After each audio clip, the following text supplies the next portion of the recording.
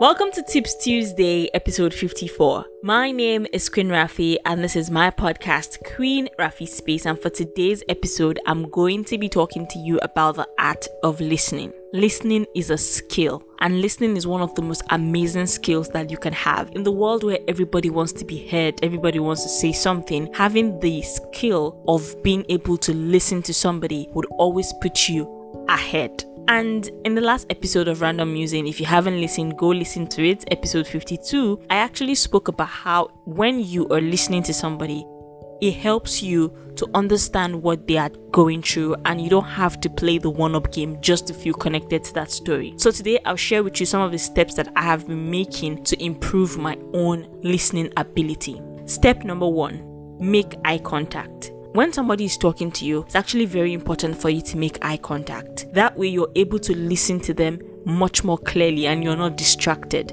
And they also feel at ease with you sharing whatever it is they want to share. I know that for some people, making eye contact with somebody might be a bit difficult because I grew up in a home where making eye contact is seen as disrespect. But to improve your art of listening, making eye contact is very, very important. Secondly, try your best not to interrupt, no matter how good your intentions are. I know when somebody is talking to you, you're making eye contact, you're listening to them. Maybe you want to chip in one or two things you feel are really good points or something. Wait for them to finish. Wait for them to conclude whatever it is they're saying. You can note questions in your head, but try your possible best not to interrupt them, no matter how good your intentions are.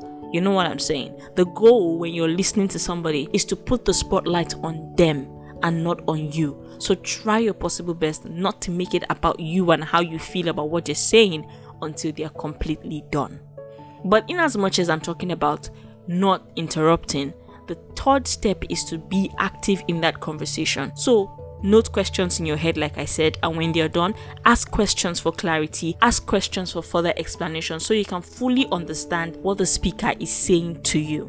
So be active. In as much as you're not interrupting, stay attentive.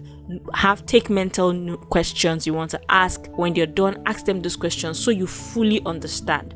Because sometimes not asking questions would not make you get the full picture of what they're trying to translate to you.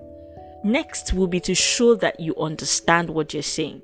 So once in a while, chip in a yes, yeah, okay, nod, really. Put in those little words so they know that you're following the conversation. So they know that you're actually in that particular conversation with them and not just staring at them like a zombie while your mind is completely somewhere else. And that takes us to our next point. When you're listening to somebody, try as much as possible to do so without thinking too much, without being, without having any judgment in your mind. Because when you do that, it helps you to clearly see where they're coming from. It helps you to clearly understand their point. There's this quote I love, which says, always listen to understand. Don't listen to reply.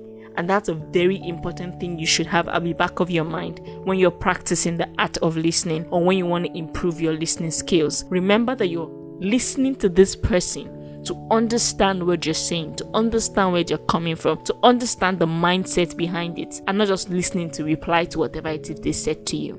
Finally, watch the non-verbal communication. Human communication is about 60 to 70% non-verbal. So watch out for non-verbal communication. Watch out for how they're using their hands. Watch out for how maybe they're fidgeting. Just look out for non-verbal communications to see if what they're saying actually matches their body language, because that can help you go a long way in understanding, the mindset that this person is or whatever it is that they're trying to tell you. So body language, non-verbal communication is just as important as whatever the person is saying to you as well. In all of this, remember, the goal when you're listening is to put the spotlight on the person and not on you.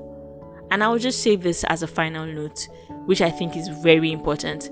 Listen to understand and to support and to contribute, not to reply. Thank you so much for listening. I hope that these tips would help you one way or the other to navigate the listening skills. I'm still learning, but I thought let me just share these ones I've learned so far, because together we grow right here on Queen Rafi Space. Thank you so much for listening. Make sure you share this with your friends and family, and you're a rock star and I love you for that. Thank you for listening.